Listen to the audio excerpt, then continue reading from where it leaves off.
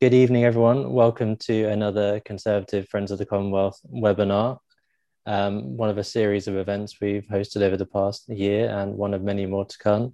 We're delighted today to have not only Judith Collins with us, who was as originally billed, but had a last-minute addition in Simon O'Connor MP, who's also joining us from Auckland. So without further ado, I'll pass over to Sunil, who will be hosting tonight, and they can start the discussion. Welcome, everyone. Good morning to our friends in New Zealand. We at Conserve Friends of the Commonwealth, we're delighted today to have the honour of hosting today's event with Judith Collins and a special guest in Simon O'Connor. As Paul said, my name is Sunil Sharma and I'll be conducting the majority of this session. It's an absolute pleasure to have two New Zealand politicians on our platform, the leader of the opposition and the leader of the New Zealand National Party, and Judith Collins, and Simon O'Connor, a member of the New Zealand House of Representatives.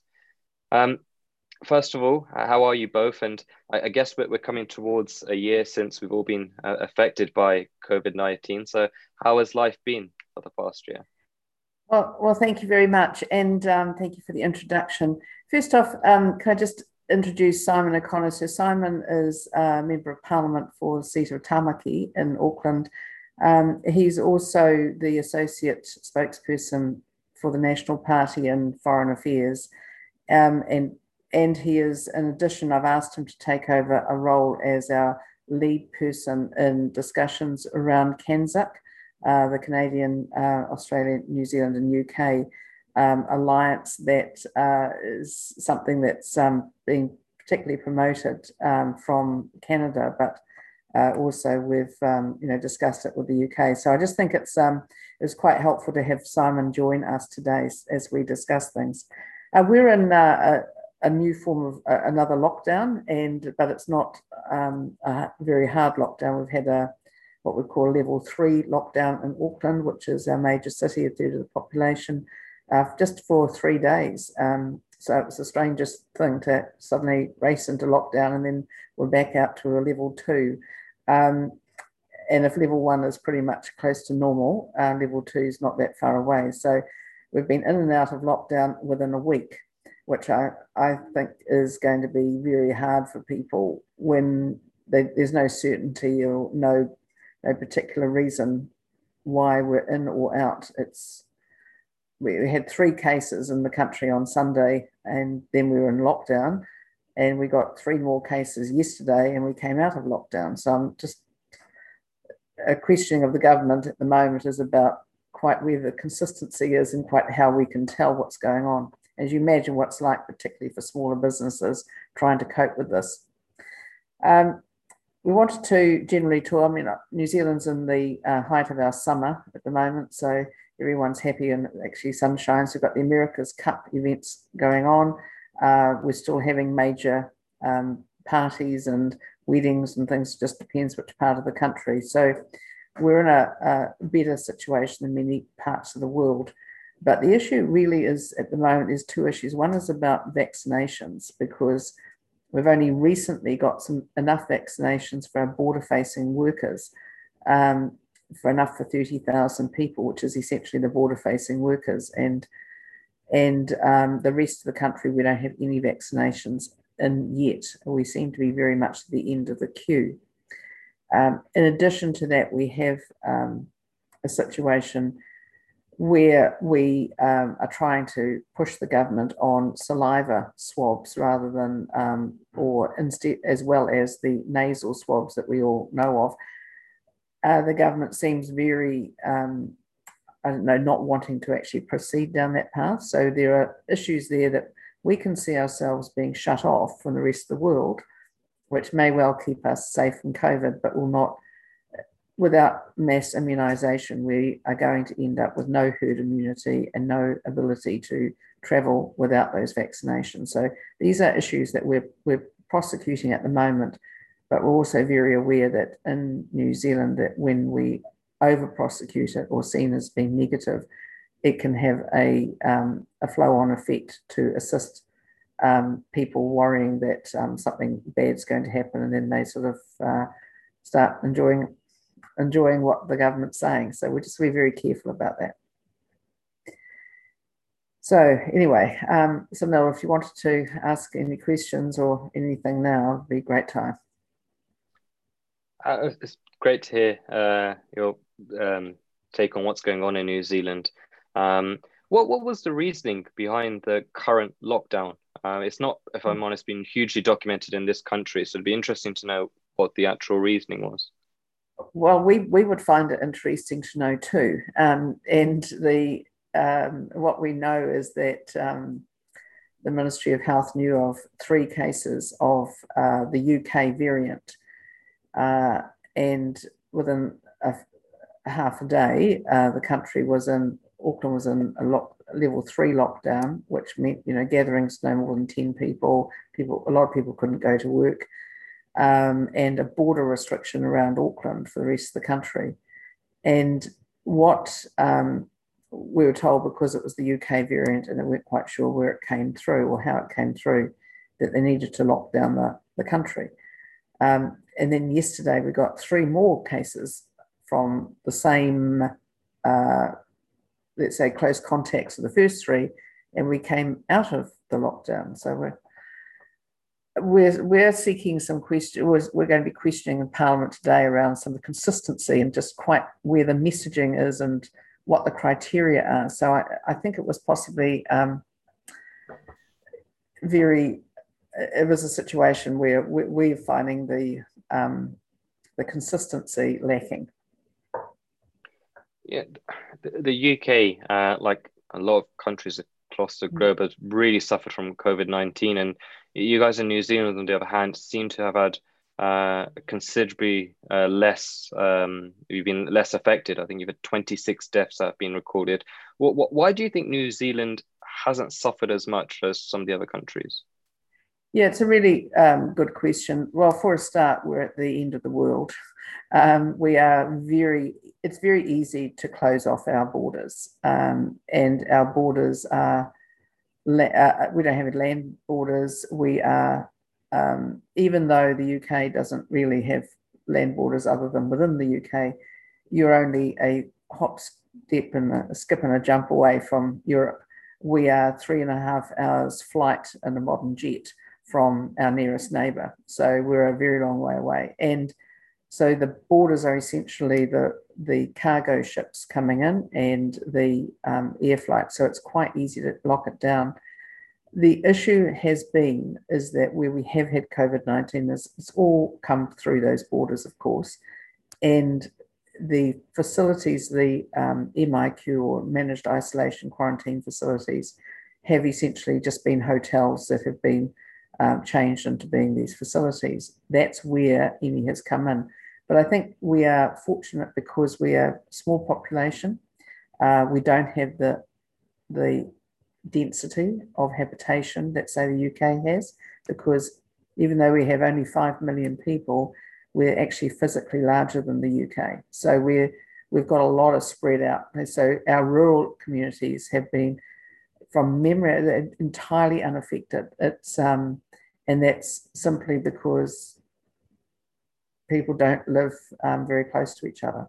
So I think that's it too, and the fact that we went into quite a severe lockdown to start with, and people got the message. I think too, New Zealanders saw what was happening in the rest of the world, because our media tends to, a lot of New Zealanders watch overseas media, and we saw what it was, so people did take it very seriously.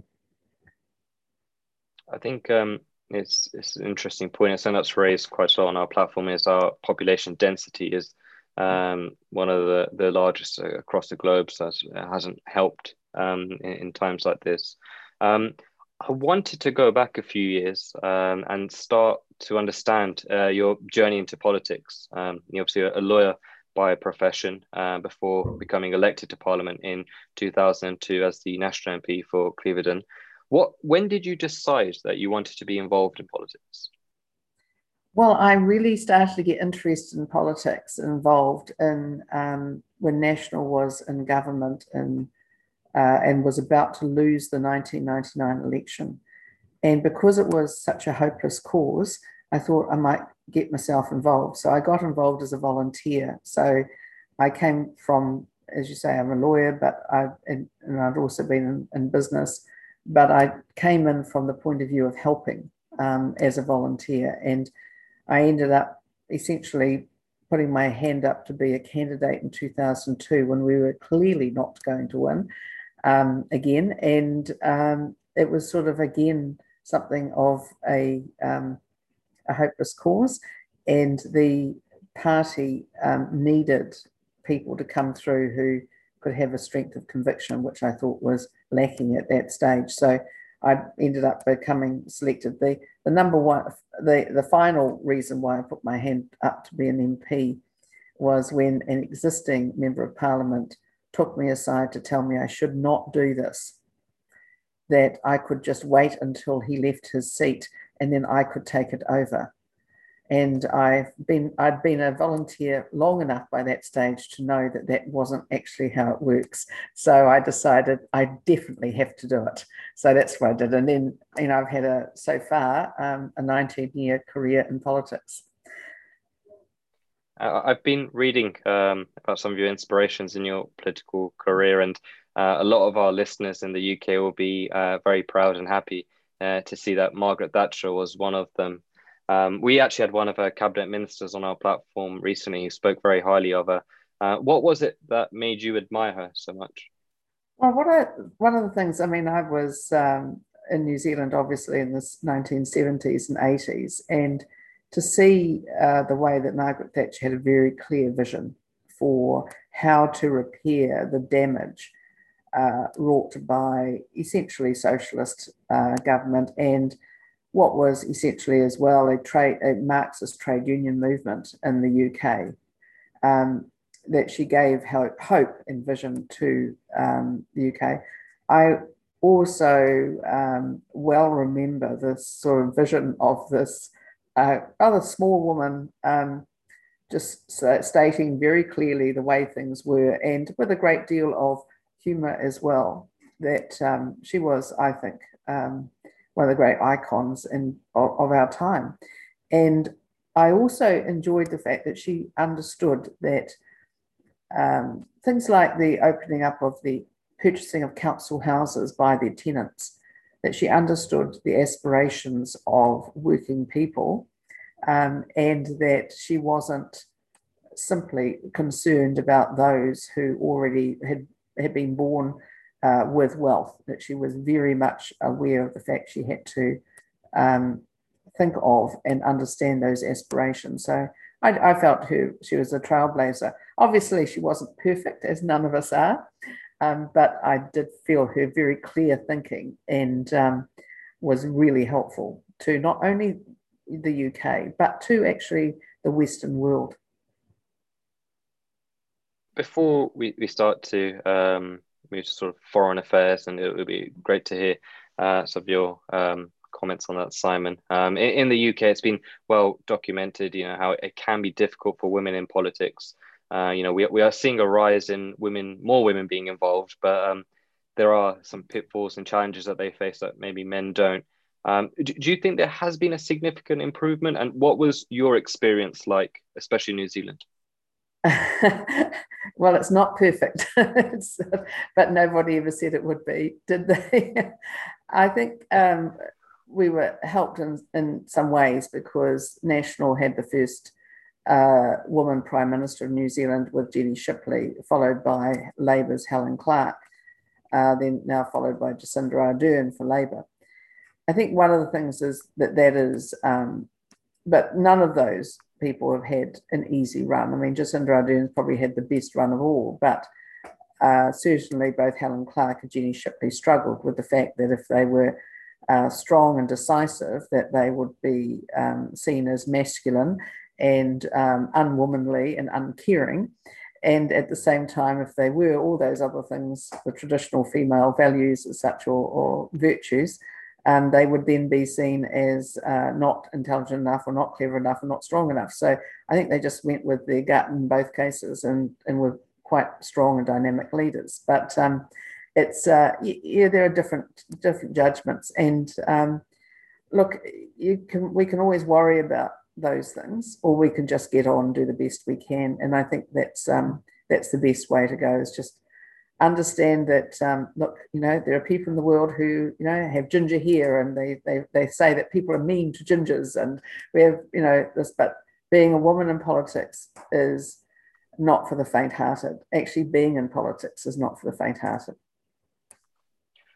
Yeah, this interesting. We talk about women and in politics, and National Party has quite a good record in some of their members of Parliament and some of their activists as well. What are some of the long-term challenges facing the National Party? It'd be good to get both of your inputs on this. We saw 8 years of the John Key administration from 2008, and then we saw Bill English for a year. But we've now had 4 years of Jacinda Ardern's Labour Party. How does the National Party begin to close that gap? Well, it's a very challenging time, as every party that goes into opposition finds. And you'll think back to the time that Conservatives have been in opposition. You have to take some time to find your way through as a party. And in our case, we had factions, we had all those sorts of things, all the classic things that go wrong when a party moves out of government or gets moved out of government, with various people thinking they could do the better job. And the problem with that is that all that happens under our system, we tend to, the first election after a loss, we tend to do worse. So it's the second one we tend to come back and hopefully win, or occasionally not, and go on to the next one. So I think it's always about staying focused. The other thing is we tend to lose a lot of good people, and we gain good people, but those good people, with their enthusiasm and drive, we often don't have the experience, and that's one of the issues too. So it's about making sure we have a good combination. One of the things too, of course, is that the Labour Party in opposition tends to be quite radical, and when they move into government, they try to look more centrist and try to start looking a bit more like us. And you would have seen the same. You saw that with Tony Blair, so they start to hoover up some votes of ours, just as Blair did to the Conservatives. And we can react to that by going even more centrist, or else we could go the other way. I think sometimes we just have to just sit back and watch, and then come at the right time on things. So one of the things that we're trying to do very much at the moment, and this is one of the reasons I'm interested in CANZIC so much, is looking out with a vision for the future, rather than muddling around in what's happening at the moment so much, thinking about how we can also have a transformational vision for New Zealand, because we certainly haven't had a delivery of transformation in New Zealand from the current government. We've had the Prime Minister, Jacinda Ardern, came in with this message that she was only in politics to end child poverty. Well, it's actually got worse, and that was before COVID. So we will point these things out, but we ourselves need to have our own vision for the country, and that's what we're really working on at the moment. It's interesting you mentioned child poverty. We'll come to that shortly. I want to touch on the CANZIC agreement, and it's a relationship that's been discussed in great detail on this platform. The ties that bind the United Kingdom with Canada, Australia, New Zealand, they're incredibly strong, and yes, they are linguistic and historic, but they're also based on families, friendship, shared, mature democratic systems of governance, underpinned by the rule of law. What do you see the future of CANZIC, and do you think one day it could almost form its own bloc? Yeah, I see no reason why we shouldn't explore that. I think there's a very real reason to do so, and all of those things are really important, but also the adherence to the rule of law and a Westminster-style democracy, a constitutional monarchy, all of these things are very important. And as you say, they're all ties that bind us, so that when we look at CANZIC, it's not only about trade, but it's also about movement of people and a right to work. We've had a very close relationship with Australia on these I think it must be 40 years now.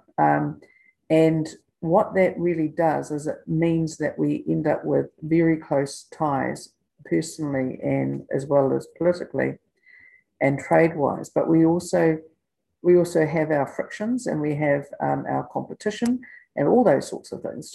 So that doesn't, but I think it is important that we think more about people who think more like us when it comes to human rights, rule of law, contract, all those things that are actually part and parcel of our particular democracy. So I think there's a real opportunity, and we've always had the stumbling block of the agricultural trade. Particularly Canada is one of the more likely to try and block anything from New Zealand in the agricultural sense. But we are also in different hemispheres. So Australia and New Zealand, the Southern Hemisphere, UK and Canada in the Northern Hemisphere, there are real synergies there that we could actually, where we can be more complementary rather than always in desperate competition. Is that something that, Simon, you'll be working quite a bit on, from what I understand, the CANS UK sort of agreement? Yeah, so the leader, Judith, asked me to work with our other parties. So you've got the likes of, well, I can see you've got James Skinner online here, so hello, James, but also across the other MPs and parliaments, particularly but not exclusively in the Conservative side, first and foremost, or the centre-right side, so we can build those ties. I think it's what Judith was saying earlier, that CANZUK is not just simply about trade, although that's important. It's about building relationships. So we see that as an opportunity as a centre-right political party, the whole freedom of movement of people. So it's a really great opportunity. And as, again, Judith mentioned, we have so many shared ties. It doesn't matter if it's our constitutional monarchy or right through to our courts. We share a lot. But I think too, and it would have to be said, Sunil, that there's a few things that we've got to work through. Certainly here in New Zealand, it's probably not as much awareness of CANZUK as it is in other countries. There's also, well, we can see with some of our trade deals to date, and Judith touched on one aspect, which is agriculture. There's got to be quite a bit of give and take. So obviously, if your listeners and other CANZUK supporters would like to open their markets immediately to New Zealand products, we're there. The CANS UK has been discussed in great deal. I think generally in the UK media, on our platform, I don't think there's a single person who doesn't escape a CANS UK question, even if they're not from the CANS UK region. It's been a massive talking point. I suppose with Brexit, it's been seen as a huge opportunity for us to explore in. I've got actually a really good question here from Ella Robertson. We'll move to the Q&A from the audience a bit later, but I think this question is a really good question. It's a question that we faced quite strongly as Tories in the last government. And she's started with, I've watched all of Judith's debates. She did a brilliant job. How can we present Conservative policies best to a woke audience who want to be promised all things on tap? Well, when you know the answer, Emma, can you let me know what it is? I think it's really hard. I understand that every generation believes that the next generation doesn't have any idea about anything.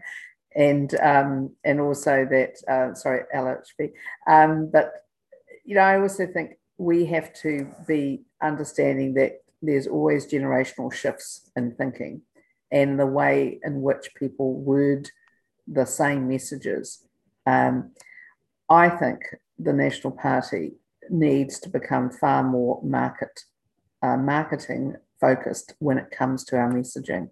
And I know I have to do that too. And I'm a lawyer and a business person. I'm not actually a marketer, but I understand that is something that I need to work on, as do we.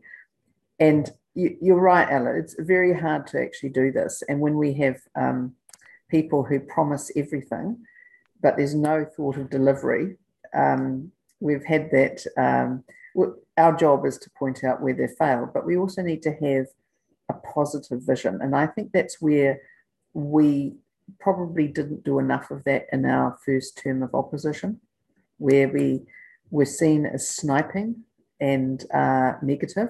And yes, you do need to be hold to account or be negative about various things, but I just think we need to have more of a united vision, and we can't do that if we're constantly talking negatively. So I think that's what we need to do. And you know, Ella, a national party like the Conservative Party can never go out credibly and say everything's free and there's no payback and everyone's going to be happy, because we'd lose our own voters who would know that that was nonsense. But yeah, I think, you know, we were actually doing very well in our polling before COVID-19 hit. And when we went to a second lockdown, that was sort of the end of it, really. So I think pointing out the failings, but having a vision to keep people safe and give people promise and hope is where we have to be. It's a great question from Ella, and it's something we actually had Sir Linton Crosby on our platform, who advised John Howard in his government, and he gave a speech on one of the issues that Conservatives across the globe, including ourselves in the UK, faces. You know, we're very good at arguing with reason, and you know, our arguments are always very logical, and they always tend to make sense, and there's always a great economic points to them, but we sometimes lack the emotion side of things. Making that emotion in line with the reason is when you can really connect with the audience, and I think that's probably where the left do a bit better than us. They're very strong at the sort of emotional argument. I'm not sure how reasonable their arguments are, but they're definitely strong on the emotion side. Good point. I want to take it back to when you served in the John Key administration. You know, that was obviously 8 years of him as the Prime Minister. What was that experience like? Well, John was a consummate politician, so and he was very capable in leadership. What I found, I had a good relationship with him, so I would.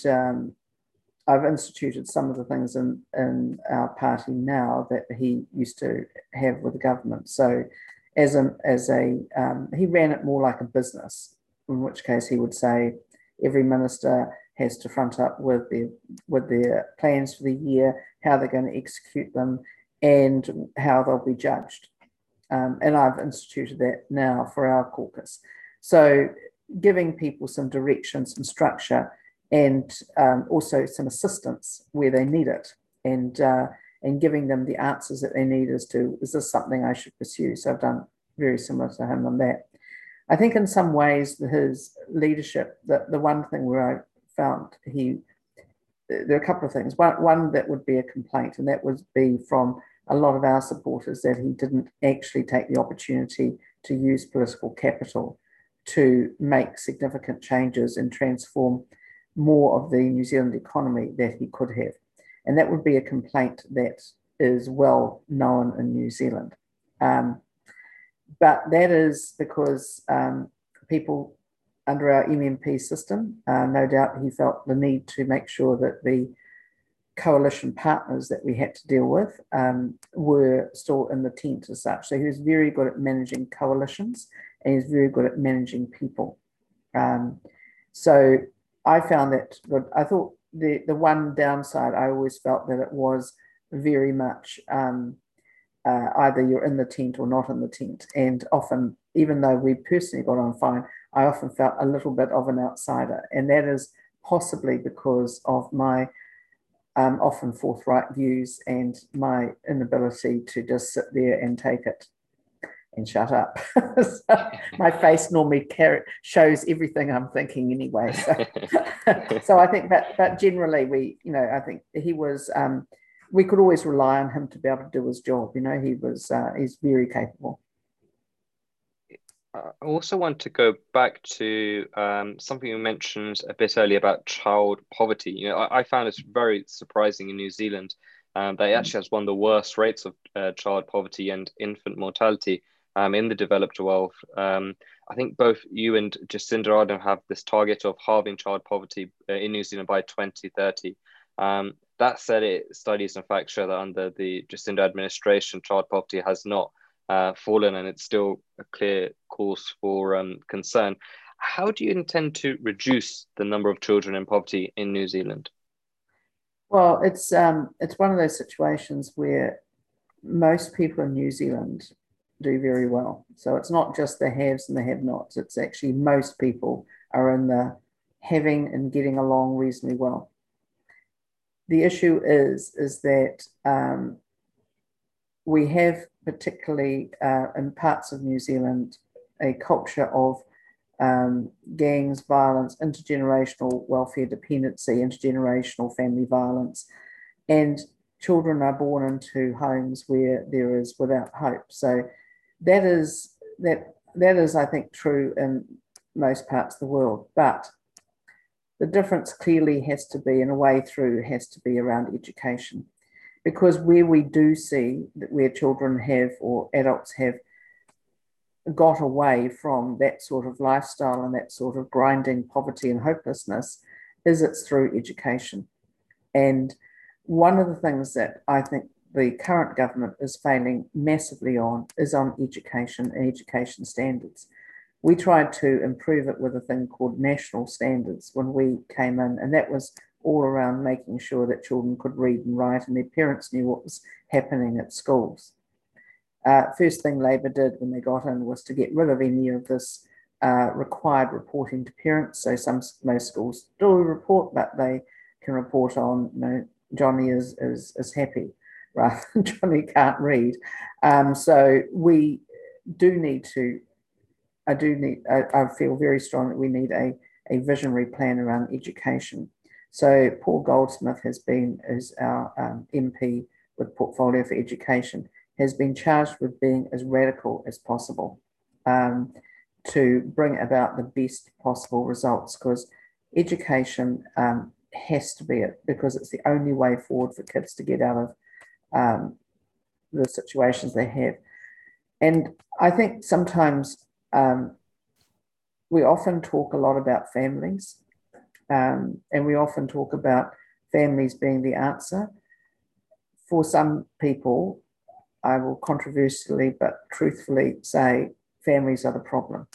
And those are the families where they hold children back, they hold each other back, and they don't want to see people get ahead. It's also true that the families living in poverty, children living in poverty, are overwhelmingly Maori, the Indigenous people of New Zealand, First Peoples as such, representing around 15% of the population. Now, that is not to say that all Maori or even most Maori are in that case, but there is a significant number who are. And partly we have been very committed as a party, and when we've been in government, to treaty settlements with different iwi, or what you'd call tribes, around wrongdoings when colonisation occurred and land was in many cases taken off people. Those treaty settlements are, I believe, crucial to helping people to, number one, get access to capital, but also to move from a sense of grievance into a sense of opportunity. And we've seen that in parts of the country, particularly in our South Island, where it's been staggering to see the way in which Maori-led tourism has been instrumental in bringing back growth into an area, but also for the people who are members of that particular iwi, which is the Maori name for a tribe. So I just think that these are big issues for us, and no country sort of seems to get it perfect. But the current government's plans of just putting up wages isn't necessarily going to do it. We need to have more productivity, and productivity growth has slowed in New Zealand significantly, and even before COVID. So that's where we see the use of technological advances and changes as being a way forward for us. And we do have a population that is highly technologically literate. We're often seen as a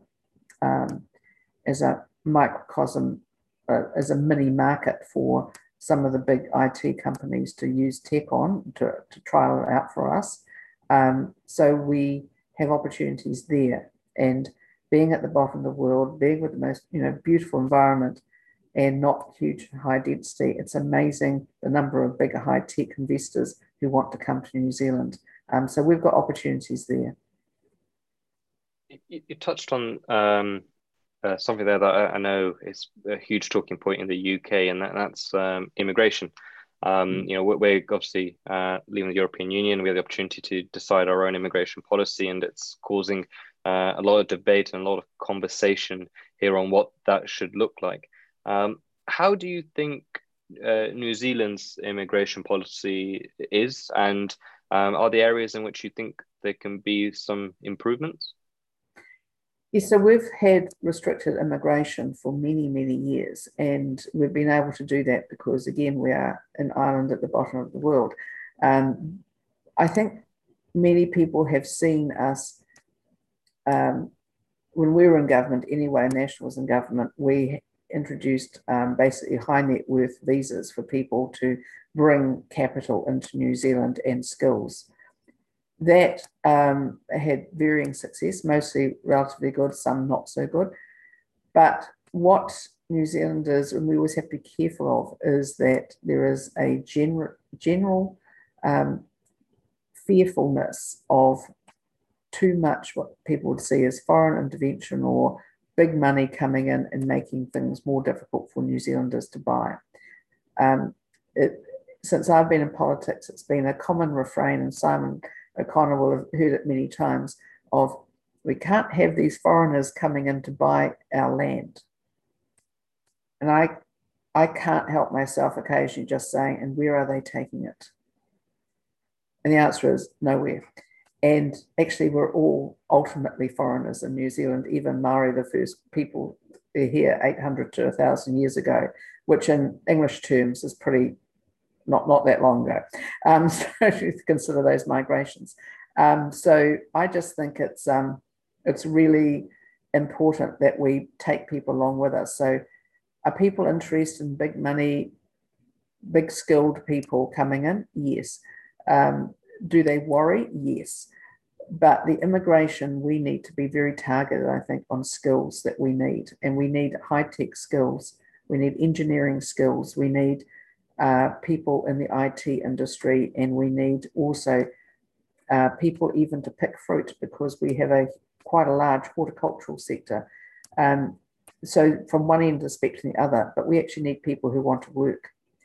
And unfortunately, we do have unemployment here, not as much as many countries. We do very well, but we also have a lot of people who aren't even on an unemployment benefit because they're on a sickness or benefit. And so we need to make sure we bring people in who want to work. And most immigrants, I mean, I'm a very pro-immigration person, come to work and actually generally are a positive influence on any nation.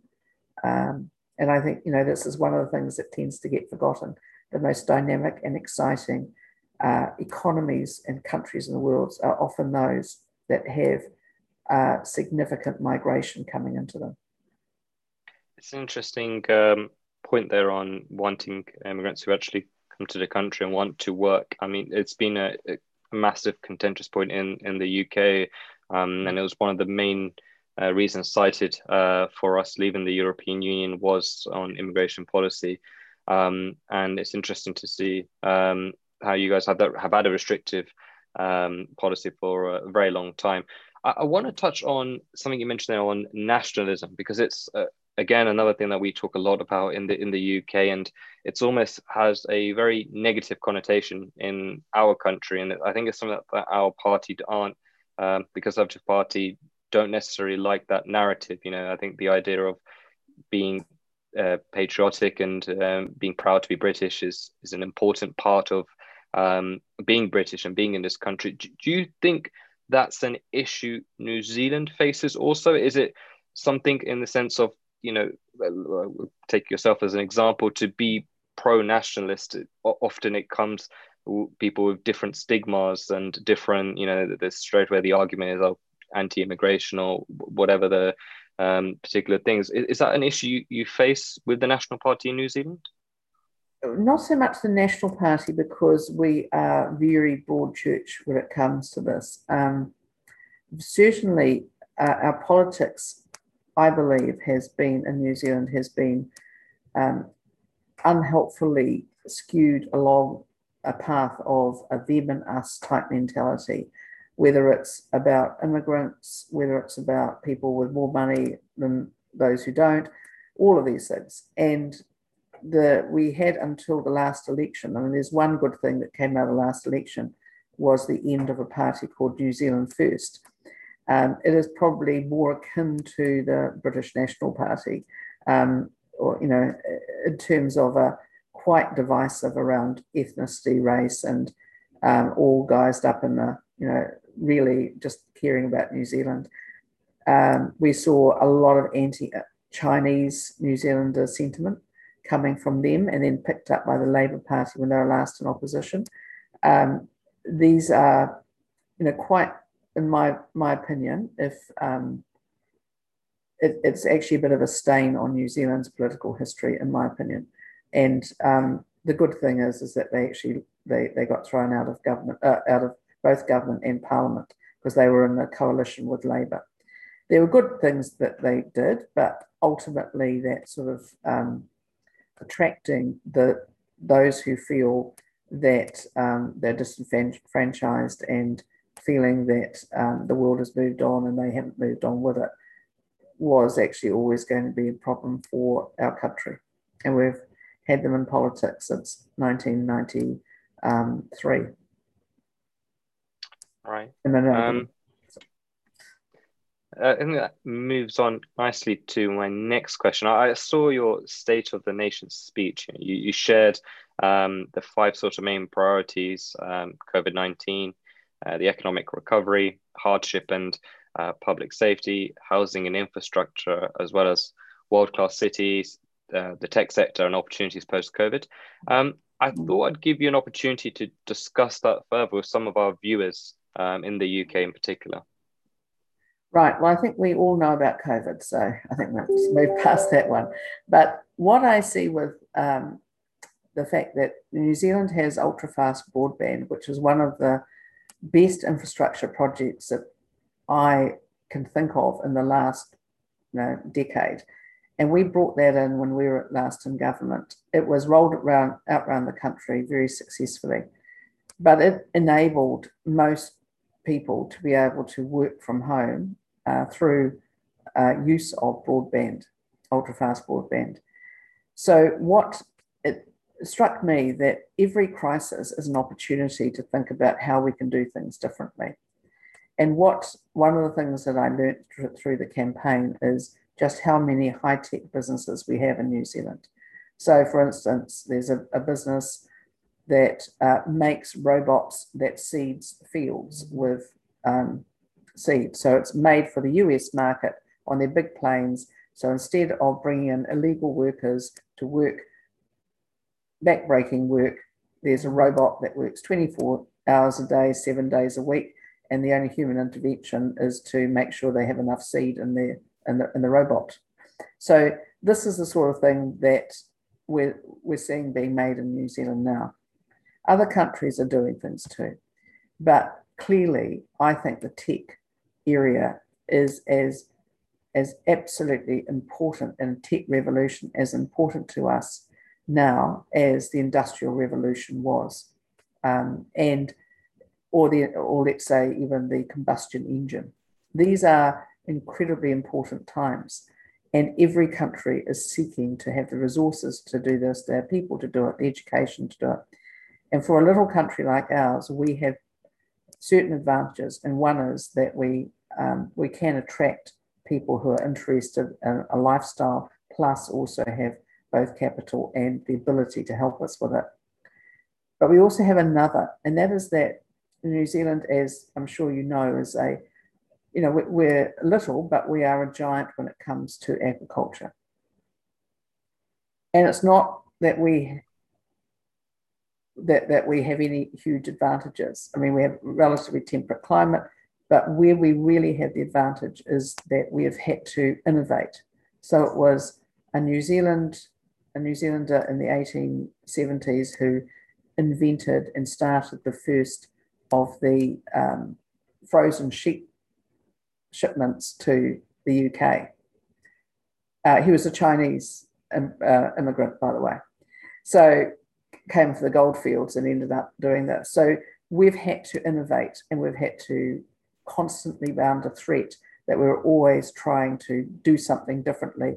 If we take kiwi fruit, well known in the world, entirely taking the Chinese gooseberry and New Zealanders changing and using technology and research and development to turn it into an entirely new thing, which is now known as kiwi or kiwi fruit around the world.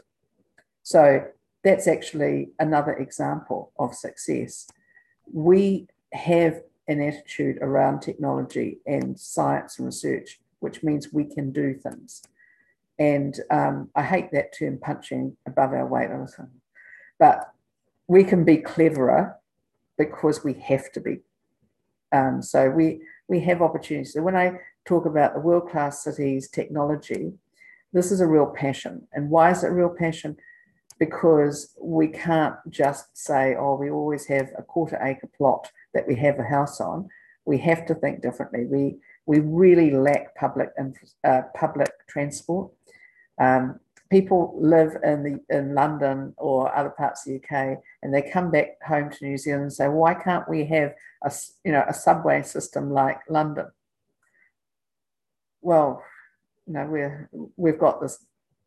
We don't have population density, but we can do something differently. And whether that's in technology around, trackless trains, whether it's around driverless cars, drone use for couriers, all these sorts of things. This is something I'm extremely passionate about. And I just see it as part of our visionary look for the future, rather than saying, well, we want to go back to what we used to have back in the 1970s. We can do a lot better than that. Housing is part of that too. So when I look at housing, house prices in New Zealand, particularly Auckland, are at astronomical levels. We are now in Auckland, one of the least affordable housing areas in the developed world or in the world. And if you look at salary to house prices, it's like London. And that's ridiculous. And a lot of that is based on the fact that people feel that housing is a safe haven for money. The current very low interest rates are encouraging that. And because too, I believe that we've had very restrictive land practices for the last 30 years around where houses can be built, the style of those houses, what can happen, very, very restrictive. And we really do need to adapt and adopt to that. And part of the asking people to have higher density housing, for instance, is making sure that they also have access to green spaces, high technology, all those sorts of things. So I don't know, if Simon, if you'd like to sort of comment on that. Simon lives in a nice leafy area, as do I. Everyone likes everything just the same, but ultimately we do need to change. But Simon might want to add something to that, because his constituents all are enjoying very high value of housing, but unfortunately their children can't afford to buy a house. Yeah, it's an illustration of one of the great conundrums. New Zealand is changing fundamentally and across a range of issues. I will admit, in my mid-40s, and from where New Zealand was as a child, the way it thought about things to how it engaged with the world has certainly changed big time. So we're not static as a country. I think a lot of the things which Judith has touched on illustrate that. But we do have a conundrum in that you have a set of New Zealanders who have done particularly well. They've worked hard, they've saved their money, they've invested prudently, and now they're enjoying that. But we have a little gap developing, and particularly for our younger generation coming through. So the likes of my stepkids, for example, who are struggling to get onto the housing ladder, and using that as an example, and in very crude terms, they're competing with a wealthier set of Kiwis. So it becomes impossible. You go to a house auction, for example, and you're up against the 70-year-old with 4 houses already, and the 25-year-old who's been struggling to pull the deposit together. How exactly you fix it is a point of major discussion for the National Party, and it won't surprise you that being a conservative or a centre-right leaning party, you're not wanting to radically change the market in a way that's going to harm one side at the cost of another. So we're not a party that wants to start massive taxes and to punish people for saving for their properties. But equally, how do we, and we've done some experiments in this area quite successfully, of how do you provide some inducements through the Crown to the likes of first home buyers. And it's not often advocated, and I'll finish on this, that actually under the last national government, the rate of first home ownership remained pretty static, actually. The impression that things were really, really bad, but through a series of initiatives that Judith was also part of, things were relatively stable. But more will need to be done, but the key point is that a good centre-right approach doesn't try to punish one group of people over another. And we'll wrestle with that conundrum for a little while in opposition, but then hopefully in government soon. Thank you for both your insights into that. I know housing's another big talking point in the UK. I'll pass it quickly to Paul, who has a question for you both.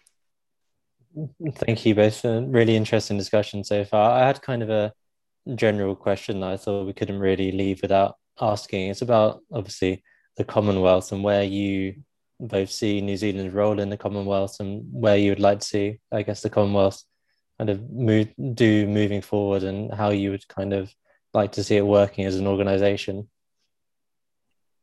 Well, thank you for that. I think Simon and I would share views on this one, that the Commonwealth is a very, it's a very diverse group, obviously, of countries, but with a shared background and history in terms of certainly Britain. To me, the Commonwealth is opportunities for us. So we have very focused in the Pacific, Asia Pacific, as a trading bloc, you could say. Well, not so much a bloc, but an area. And we've become very dependent on China when it comes to trade. So we have about a third of our produce goes to China. It has probably helped us has definitely helped us through the global financial crisis, and has certainly helped us in terms of the COVID response. None of that means, though, that we suddenly ignore the fact that we are part of the Commonwealth, which has as I said, the concepts, the rule of law, a shared history, and understanding of Westminster-style democracy. But we could say it's very diverse, lots of different parts of it. It's a club as such, or a family. But then again, we could say Europe is extremely diverse and has spent most of the 20th century fighting each other, the centuries before that too. So, if we can, as a Commonwealth, I think, understand each other better and see opportunities for us all, not only in trade, but in people movement. I think most New Zealanders would have very little contact or connection through to, say, Africa, where there are significant numbers of people who are part of the Commonwealth. I think that's an opportunity for us as a country to look more to, say, countries in Africa, particularly countries that are well functioning. And I often notice when I am in the UK, when we were allowed to travel, just how connected the UK is to Africa and the Middle East, while New Zealand tends to not so much be there. But it is important, I think, for us, of our sovereignty, that New Zealand explores not only other trading relationships, but actually other relationships generally. And we have to be part of that. Otherwise, we are just a little country at the bottom of the earth with 5 million people. Thank you for that. I might add very quickly, the Commonwealth is great. And conceptually, I think, particularly liberal democracies need to combine together more. In other words, more, if you will, commonwealths, more groupings is better, because we're seeing the opposite in other parts of the world, where there's actually a deliberate attempt to break things down. So the Commonwealth's incredibly positive. From my point of view, well, it's all of what Judith said too, our commonality for 16 of us in particular, the same head of state judicial systems. I think there's a real opportunity for the New Zealand Parliament here to leverage on that more. It's only a small thing, but we have lots of interparliamentary travel. I've argued to this time unsuccessfully that we should preference the Commonwealth, not exclusively, but it's a little bit of what Judith was saying there. Let's engage our Commonwealth partners in the likes of Africa. But it's also, for me, quite important that because the Commonwealth, 56 nations? One of you will pull me up if I've got that wrong. Quite big. Some of those are tenuous, which is why, again, the likes of CUNZUC really come into itself. In other words, the Commonwealth's good, but groups within that is not harmful as well. But it's something to be celebrated in a world which is trying to divide, that actually 50 plus nations are willing to get together and celebrate their commonality. I think one of the things I've noticed, having been in government here, or in Parliament and government under both, when there's been first a Labour government and then a Conservative government in the UK, is a different attitude towards both New Zealand and the Commonwealth. I make no, apologies for this. When Labour was in government in the UK, not once in 15 years did we have a visit from a foreign secretary to New Zealand. And that was extraordinary. And having met with ministers there under Tony Blair's and then Gordon Brown's governments, there was no interest in the Commonwealth that I could see, and certainly not in us. But once David Cameron came in, the Conservatives, we had William Hague visiting within a nanosecond, and then coming the next year. And it was reminded to us that it wasn't the Foreign Office, it was the Foreign and Commonwealth Office. And to me, that difference was staggering. And I think that one of the things that people tend to forget is that in a little country like ours, is that having served in the same wars together, having been at the same things, having my father served in World War II, New Zealand was always there, as was Australia. And we found the time of being shoved to the side as some sort of old colonial relic, somewhat uncomfortable. So we much prefer, well, I personally much prefer it when we now go back to the UK when we can, and people actually do take the calls and they do want to see us and we do want to chat. That's great to hear. We're obviously a bit biased on our platform with the Commonwealth, but it's good to it's good to hear that reaction from you guys in New Zealand to notice the difference. And it's worth noting at some point, our parliamentary chair of this organisation is Helen Grant, and she's actually the special envoy for Nigeria. So that may be something that we can talk about in the future, arranging that sort of conversation. So we are actively building closer ties with Africa, and I think you can see on social media what Liz Truss is doing, especially in India and some of the other Commonwealth countries. My final question before I let you guys go. I know you've got probably a busy day ahead. There's been a lot of talk on the Comprehensive and Progressive Agreement for Trans-Pacific Partnership, otherwise known as more simply the CPTPP. I'm not sure if that's much more simple, but and in the last couple of weeks, the UK has announced it, is planning to apply to join that free trade agreement. New Zealand are obviously already part of that agreement. What are your thoughts on the CPTPP, and do you think it's a wise move for the UK to join? Well, I think it's always a wise move. The New Zealand has constantly been seeking and being part of free trade agreements, and it's not, obviously they need to work for each country, but in terms of if you're looking at a block of nations, not only in Asia, but also right around the Pacific in South America, as well as through North America. And unfortunately, US pulled out of it.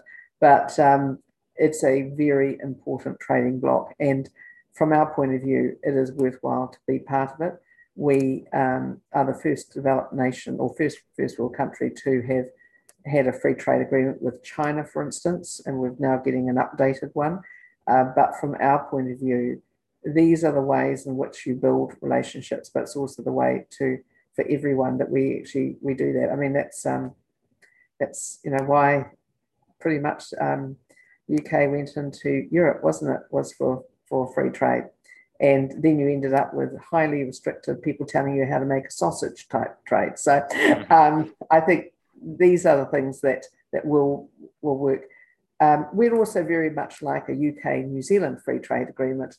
And even from opposition, we would be cheering that on because we are a party of free trade. Well, thank you for your time today, both of you. It's been an absolute pleasure speaking to you, and hopefully we can do this someday in person in the not too distant future. I'll pass it over to Paul now. A big thank you once again to both of you and to everyone for joining. Our next event is with another colleague of yours, Simon Bridges, on Sunday UK time, Monday morning in New Zealand. And then we have, of course, on the 4th of March, John Howard, the former Australian Prime Minister. But thank you both, Judith and Simon, for joining. It's been a fantastic discussion. And obviously, we look forward to hopefully having an in-person event sometime in the future. Thank you very much. Have a lovely evening in your case.